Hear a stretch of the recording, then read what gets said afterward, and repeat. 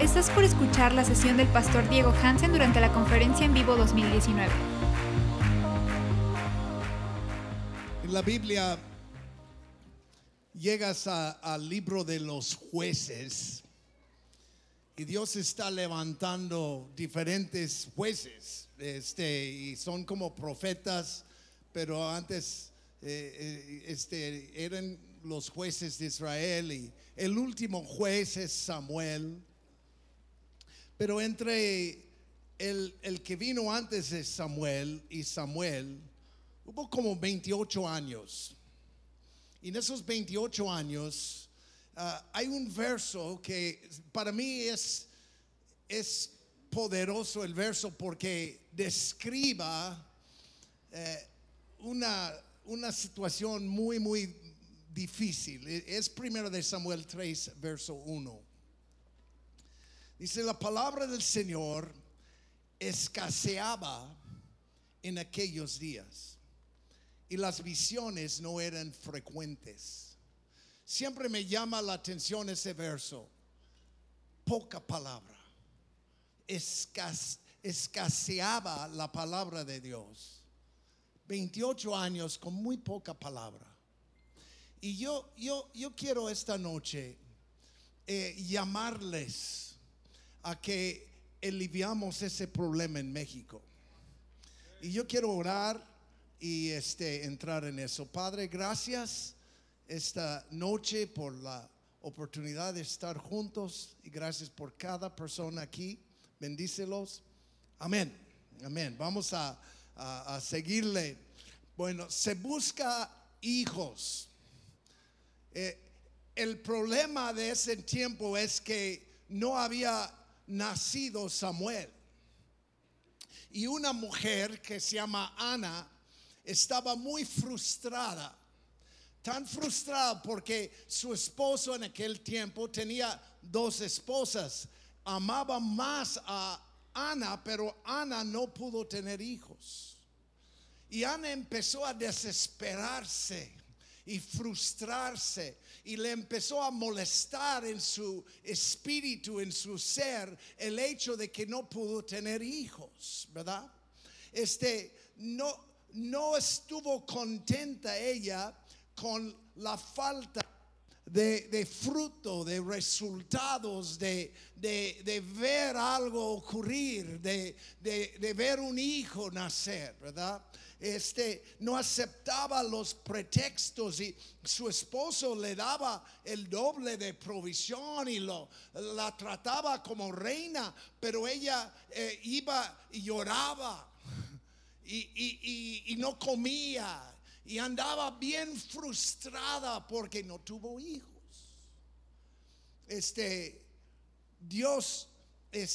Ella estaba frustrada por no tener hijos, pero Dios andaba buscando el próximo profeta. Andaba buscando el profeta Samuel, quien iba a poder ungir al rey David en un día. ¿Me explico? Entonces, si Ana no hubiera sentido la frustración, el hambre, el anhelo, el deseo de tener un hijo, no hubiera nacido el profeta Samuel. Y yo no entiendo a veces cómo es que Dios hace las cosas, prometa cosas. Hemos estado aquí recibiendo que va a haber un mover de Dios y un avivamiento, pero después de prometerlo, Él espera a alguien que tenga suficiente ganas y hambre y deseo para levantarse y clamar a Él y hacer algo hasta que Dios supla la provisión que había prometido. Cuando Dios prometa algo, no tomamos una siesta. Hello. Dios dijo, lo creo, me duermo. Cuando Dios dice algo, es manos a la obra. Amén. Dios habla por medio de Jeremías y dice: después de 70 años voy a liberarte de Babilonia. Lo lee 70 años después un tal que se llama Daniel, ¿Y qué hizo Daniel? Dijo, wow, chido, ya nos va a liberar Dios, vamos a tener una fiesta. No, empezó a orar. El famoso ayuno de Daniel de 21 días. Fue eso. Él diciendo, Dios, cumpla tu promesa. Mucha gente no entiende que Dios espera nuestra fe, nuestra entrega, nuestro deseo, nuestras ganas. Él llena los hambrientos. La iglesia en México es como Ana. Dice el verso 6 de 1 de Samuel capítulo 1. Su rival Penini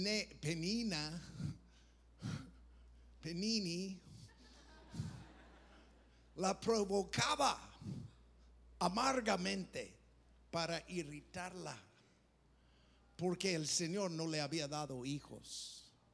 Y llega este Panini y le dice, no tienes hijos, no tienes hijos, no tienes hijos, ustedes no son nada, no tienen nada. Y le irritaba. Amén. ¿Cuántos tienen algún hijo que te irrita un poco? Ella era rival.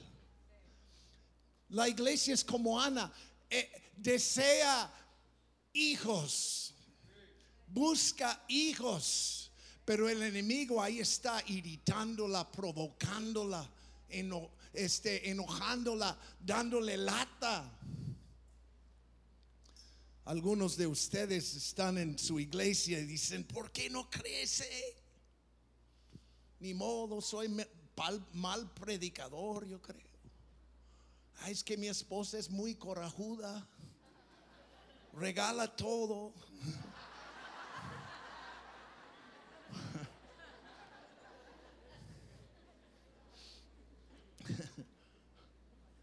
Y no hay mucho llamado porque no hay un hijo llamado. No hay mucha gente, no hay mucho fruto porque no hay ese hijo llamado. No está. Y nos debe de molestar.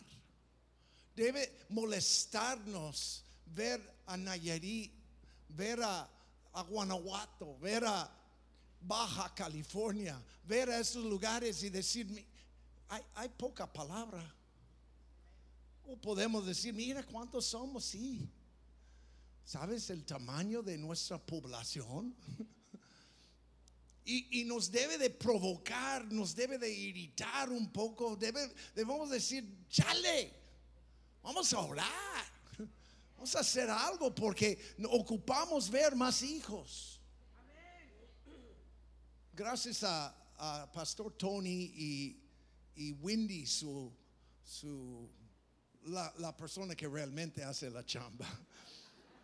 Hemos estado contando. Han estado contando cosas. En Nayarit, ese es un pueblo, un estado más chico, ¿no saben? No somos muy grandes. Hay como 1,200,000 personas en todo Nayarit. La mitad casi están entre Jalisco y Tepic. Hay 2,700 pueblos, ciudades y ranchos en Nayarit. 2,700. Podemos contar iglesias y es muy difícil porque muchos no se registran.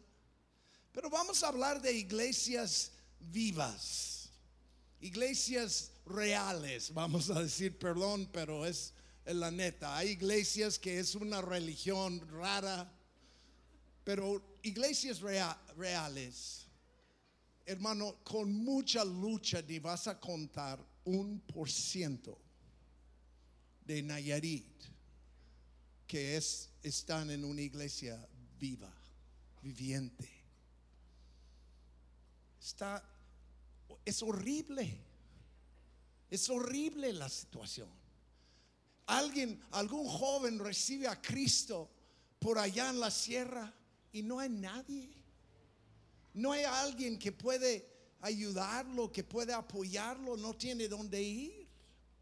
Y nosotros a veces como que formamos grupos bien cerrados y no entendemos que la palabra escasea en este lugar. Déjame decirte algo. La iglesia es el plan de Dios. Si quieres ver mi dicho, ahí está en la pared atrás. ¿Quieres ver a Cristo? Ve a la iglesia.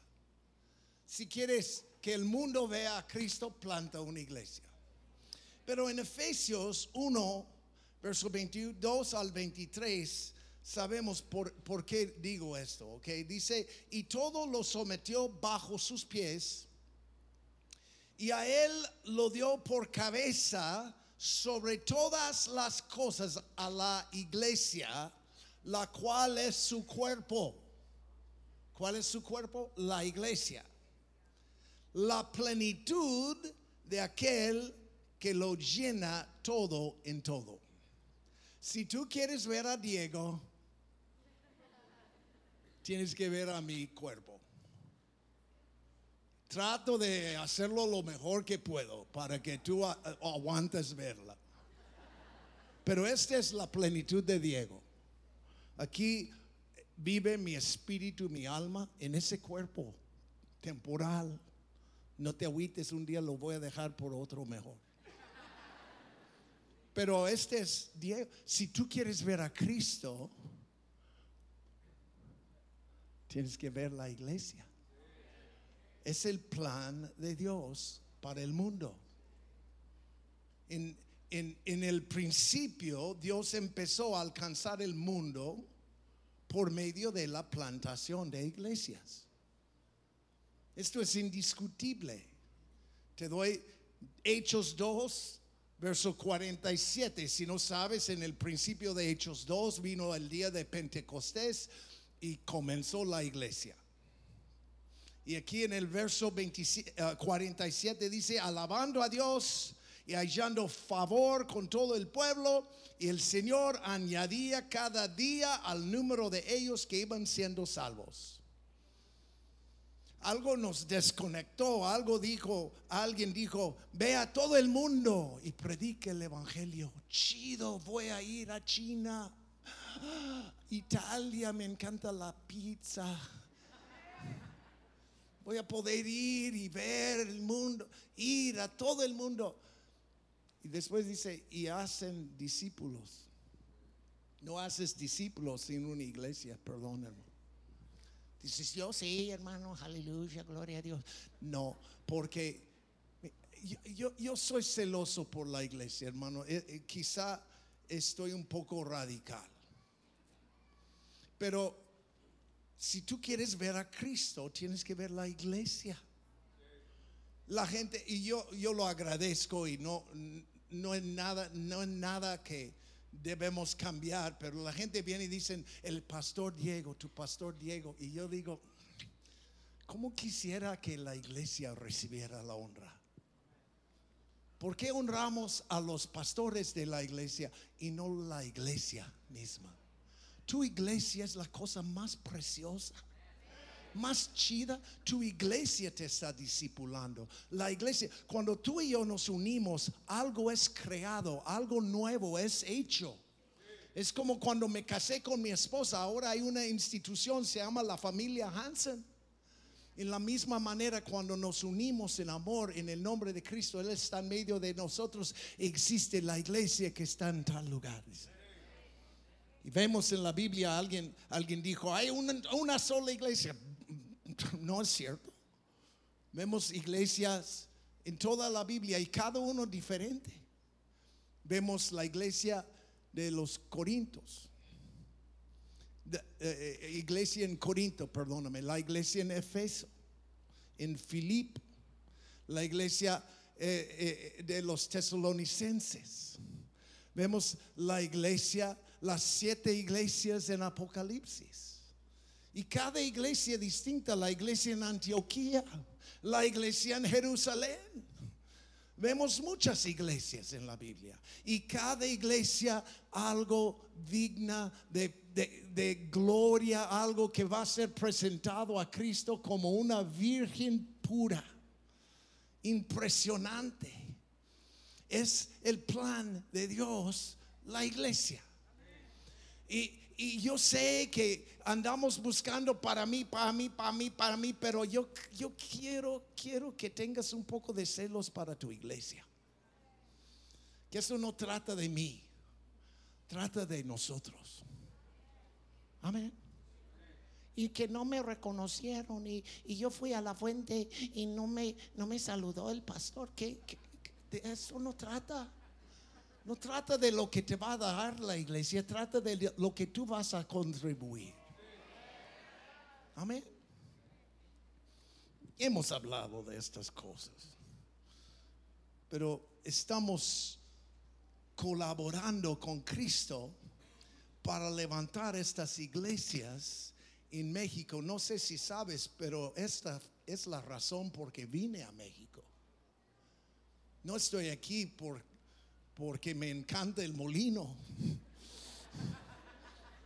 Amén. El Disney. Estoy aquí porque me encanta eso. Me encanta juntar 2 o 3 burros en su nombre. Amén. Me encanta eso. Y hay algo que ofrece cada iglesia local. Ofrece esta iglesia algo a la iglesia universal. Hay una sola iglesia que va a ser presentado a Cristo como su novia. Y cada iglesia da aspectos de la personalidad de la iglesia. Y yo sé algo con todo mi corazón y quiero que me escuchen. La iglesia mexicana tiene que ser representada en esta ofrenda, en esta hermosa presentación de la novia. Hay demasiadas riquezas en México que tienen que ser derramadas delante de sus pies. Amén.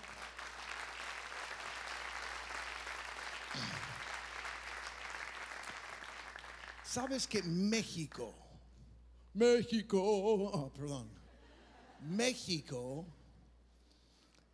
es el país más grande del mundo donde hablan español? Amén. Ahora casi nos gana los Estados Unidos, pero haz de cuenta que es una extensión de México, no te agüites. Pero es como el país número 13 de grandeza en el mundo. Tiene una economía que compita con otros países muy poderosas. Tiene la fama de ser pobre, pero no es. México ha producido grandes personajes, artistas como Diego Rivera, como Frida ¿cómo se llama? Ella. ¿Qué le pasó? Le rasuraron en medio.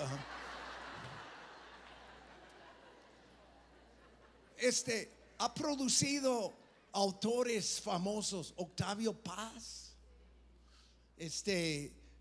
Carlos Fuentes, otros muy famosos al nivel mundial, increíble. México ha marcado el cine. Primeramente tenía su edad de oro del cine, de Cantinflas, tú sabes, este tiempo de todos esos famosos, pero hoy en día actores muy famosos están saliendo de México. Y los productores ganadores del mundo, el productor Alfonso Cuarón y obviamente Guillermo del Toro, son famosísimos. Son grandes personajes, salen de México. México. Wow. La gastronomía de México.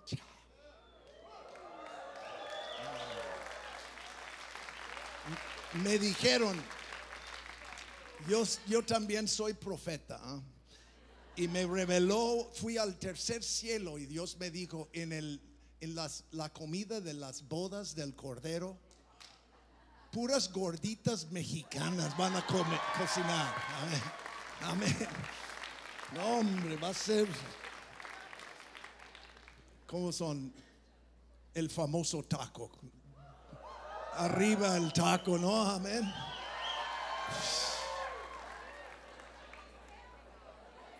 Tostadas. Es un taco acostado. Los tamales, ánimo, ánimo. ¿Por qué dan tamales en Navidad? Para que por lo menos tus hijos tienen algo que desenvolver.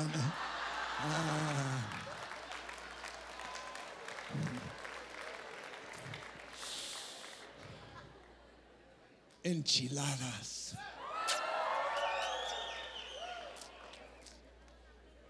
Obviamente yo lo comí hoy. Pedimos 5 kilos de zarandeado hoy. ¿Cómo lo ves? Esto es Nayarit. Zarandeado, man. Comimos un robalo que fue robado. Pozole. Obviamente hay guisos del diablo como tú sabes, agua de Nanchi o lo que viene siendo todo eso de menudo, guácala. Camarones al mojo de ajo, al ajillo, empanizados, al coco.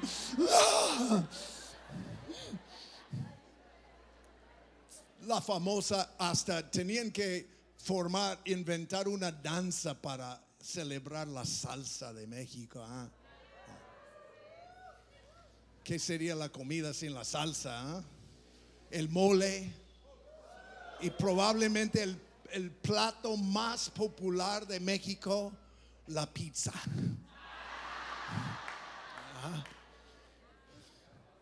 Es un pizza de mole. No, pero podemos hablar de lo que realmente México ofrece. No, tantas áreas que podemos tocar. La cultura mexicana. Yo he dicho por años, yo nunca choqué con la cultura mexicana. Me ha gustado desde el principio. Me choqué con la cultura mexicana evangélica, pero es otra predicación. El romance y la pasión latina ha llevado nuestras novelas a todo el mundo. Fui al África en 2011 y llegamos a la fila de migración. No miento, una novela de México estaba en la pantalla. Pero la verdad es que tú vas a otros países y mucha gente son tan seca, les hace falta la salsa. Es insípida, no tiene sabor. Échale 2, 3 mexicanos y ¡wow! Va a ser chida la cosa. Amén. El sentido de la familia y la comunidad. Yo sé que tenemos muchas broncas en nuestras familias, pero si hay algo que hace un mexicano es que no lo hace solo. Si tú vas a la playa en tu bocho, metes a tu abuela, tu nieta, tu perro, tu asador encima, 2 hileras. Parece tractor o trailer yendo con tu bocho. la creatividad de México, los artistas de México, wow, de veras, la música.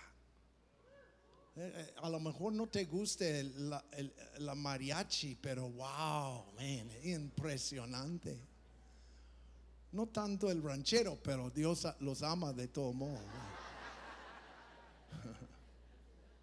El coraje mexicano, no sé si sabes, pero los mexicanos, aunque sean chaparros, son valientes.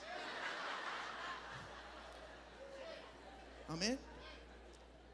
Hace poco, a mí me gusta ir y correr en la mañana en el parque nuestro. Y yo fui y la hermana Sonia, que es la persona que dirige la casa hogar con mi esposa, ella trabaja con mi esposa.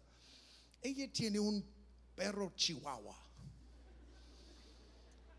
Y estaba ella más o menos caminando con sus audífonos, bien, tú sabes, chida ahí. Y vengo yo corriendo. Y paso ese chihuahua y me atacó. Yo dije, ahí está. Chale. Mexicano de hueso colorado, esta cosa. Yo volteo y le digo, perro, y me ataca más. Se levanta el pelo atrás. Y yo dije, tiene boca chiquita, pero muerda mucho, entonces ya me voy. Amén.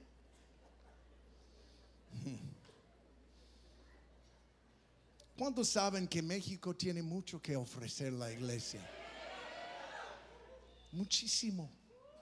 No sé, arde en mi corazón. Como quisiera que estos elementos sean parte de la iglesia cristiana. En lugar de pintar las paredes blancas y poner ahí una cosa y tu pastor bien rígido, bien güero. Vamos a atacar la iglesia con México, amén. Vamos a infiltrar la iglesia con México. Vamos a tener un representante delante de Dios mexicano.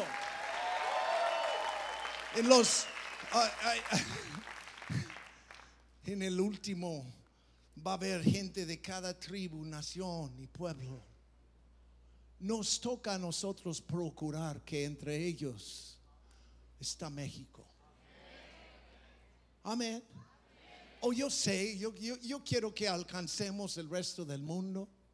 Y hay otros países igual de importantes, pero ese es el país donde estamos nosotros. Y este es el país más importante para nosotros, porque aquí estamos.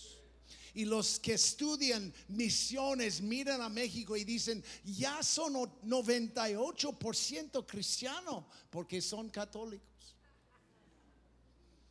Y yo digo, está bien si tú eres católico, si vas a una iglesia viva y amas a tu prójimo como a ti mismo y amas a Dios con todo tu corazón, adelante, pero eso no es lo que está pasando, hermano. Honestamente, la verdad, ustedes saben mejor que yo. Tenemos que ver una transformación en nuestra cultura aquí. Amén. Nosotros iremos. Heme aquí. Henos aquí. Nosotros iremos. Nosotros vamos a transformar la cultura de México, de la iglesia.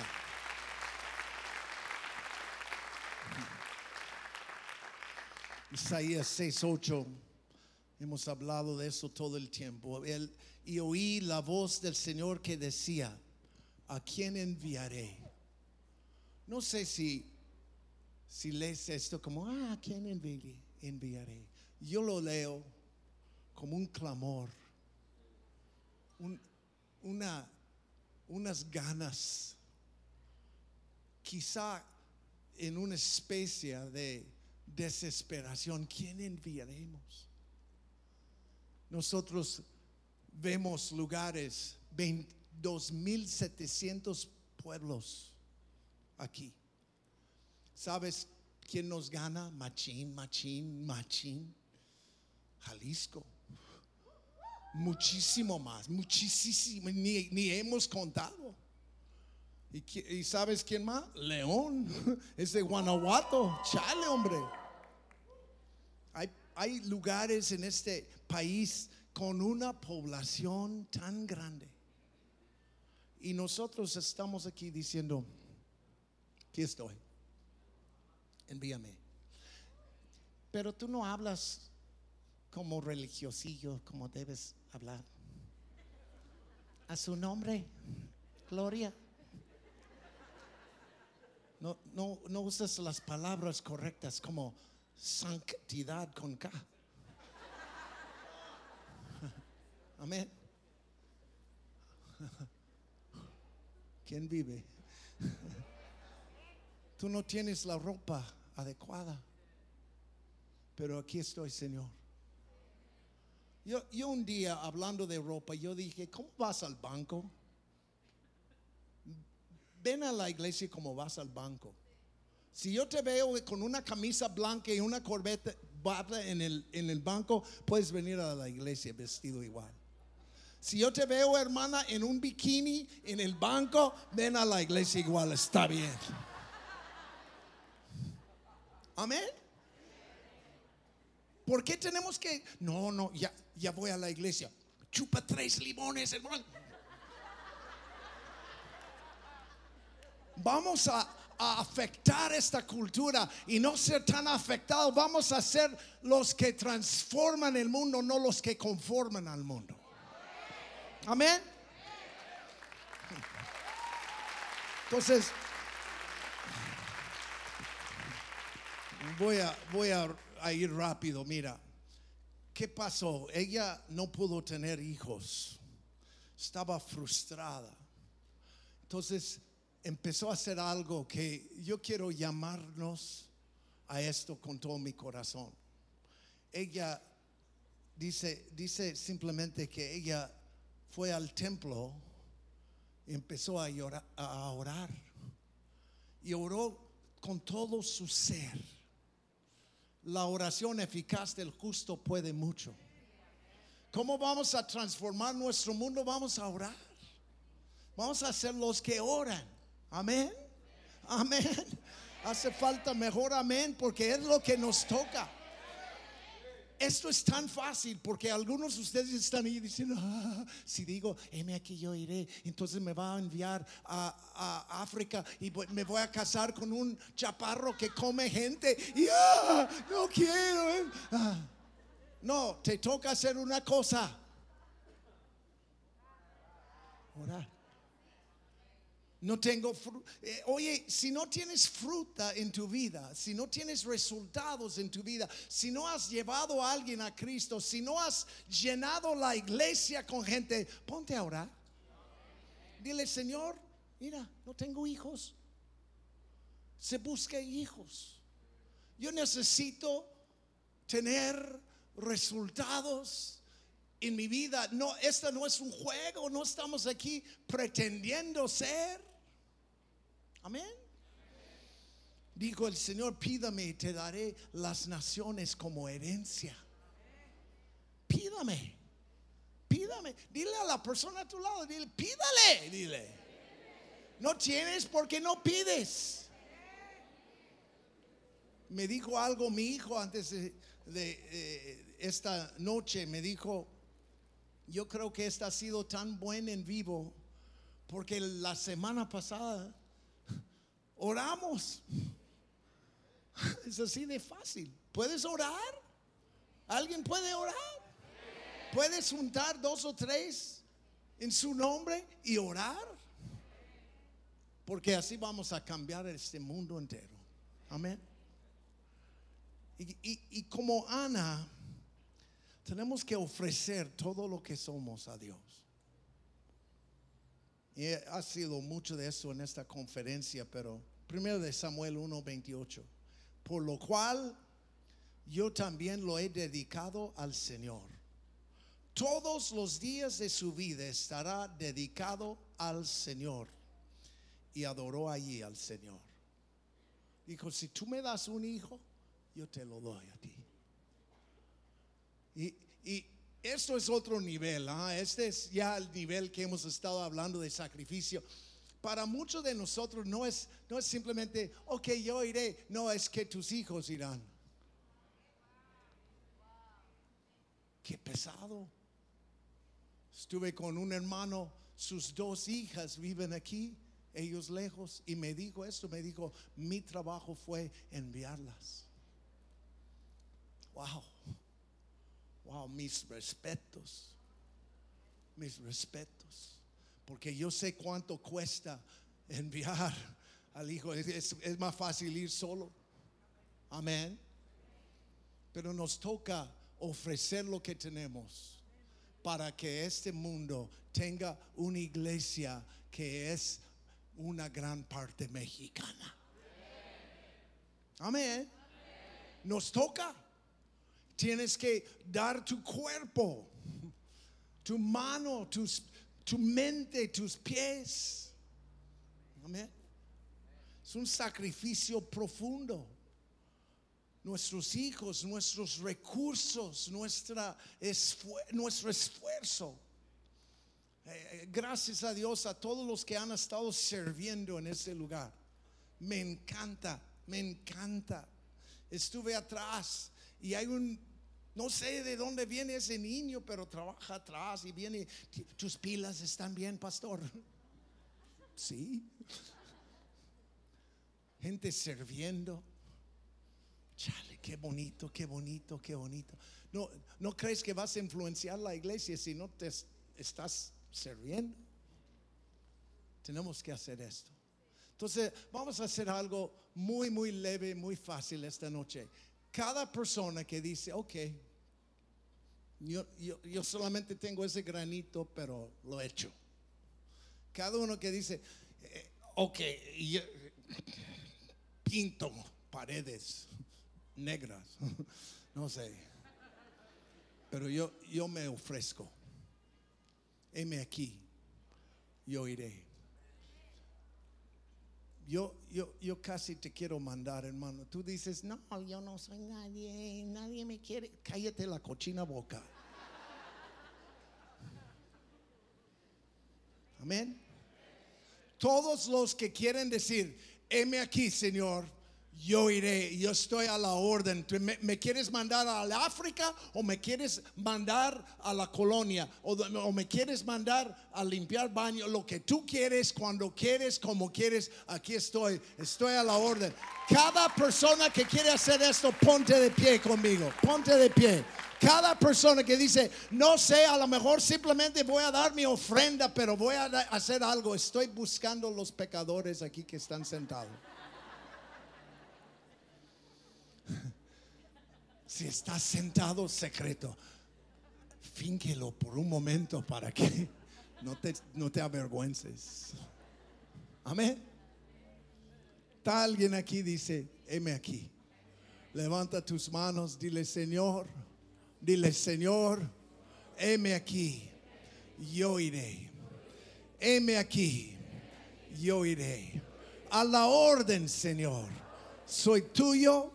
Y todo lo que tengo es tuyo en el nombre de Cristo. Aleluya. Quédate de pie porque hay un punto más de 2 horas. No, es rápido. Hay algo que dejé que hacen los mexicanos. Yo sé que Ana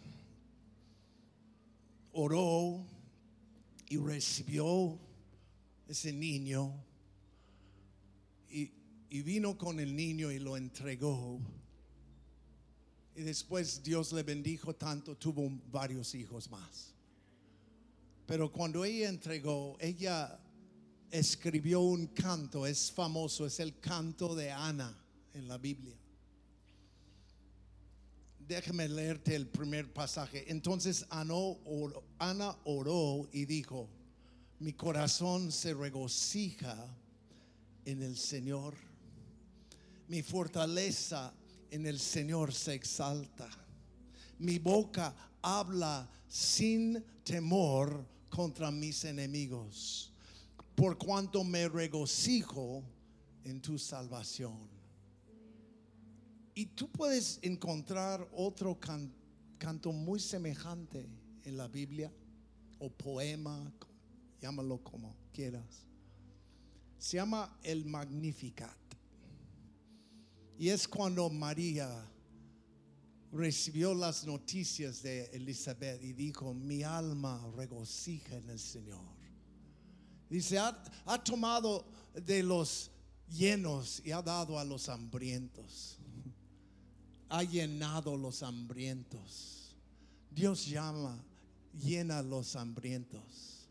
Y lo que empezó como una oración terminó con una canción, porque lo que ofrece México, y yo creo que los únicos que nos gana en todo el mundo, según mi gran sabiduría, somos los de la fiesta.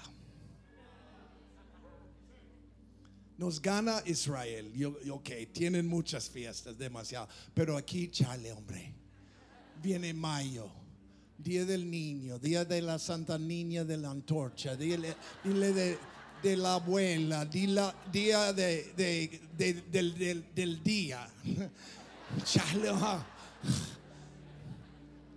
Mexicanos saben cómo gozarse. En medio de la tragedia.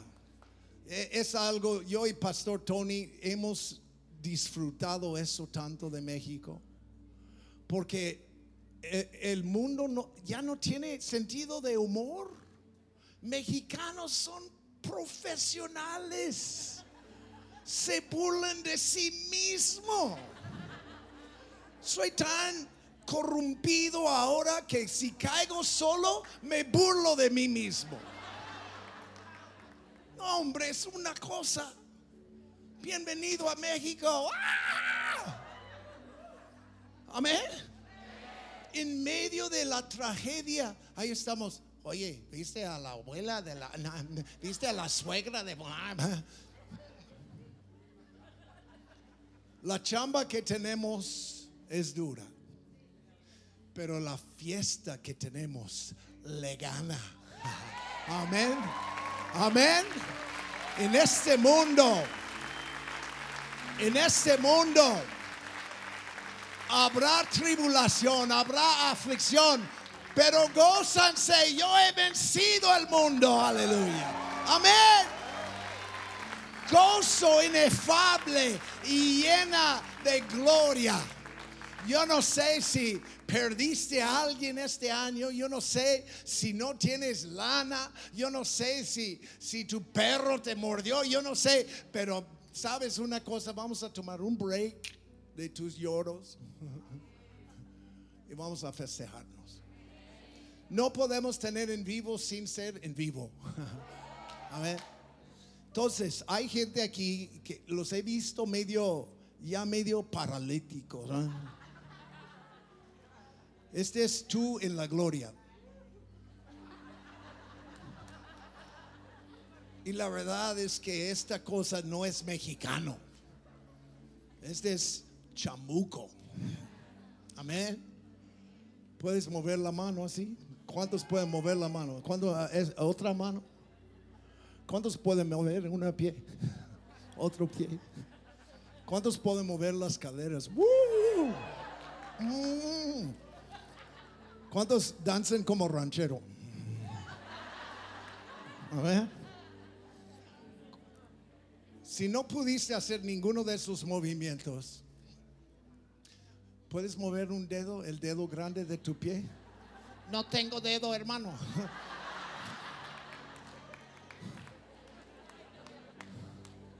¿Puedes mover tu cabeza? Vamos a movernos.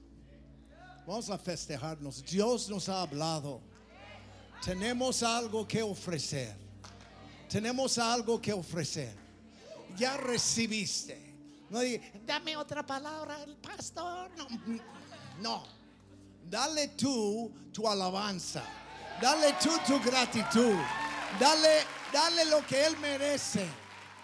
Yo necesito los jóvenes locos acá.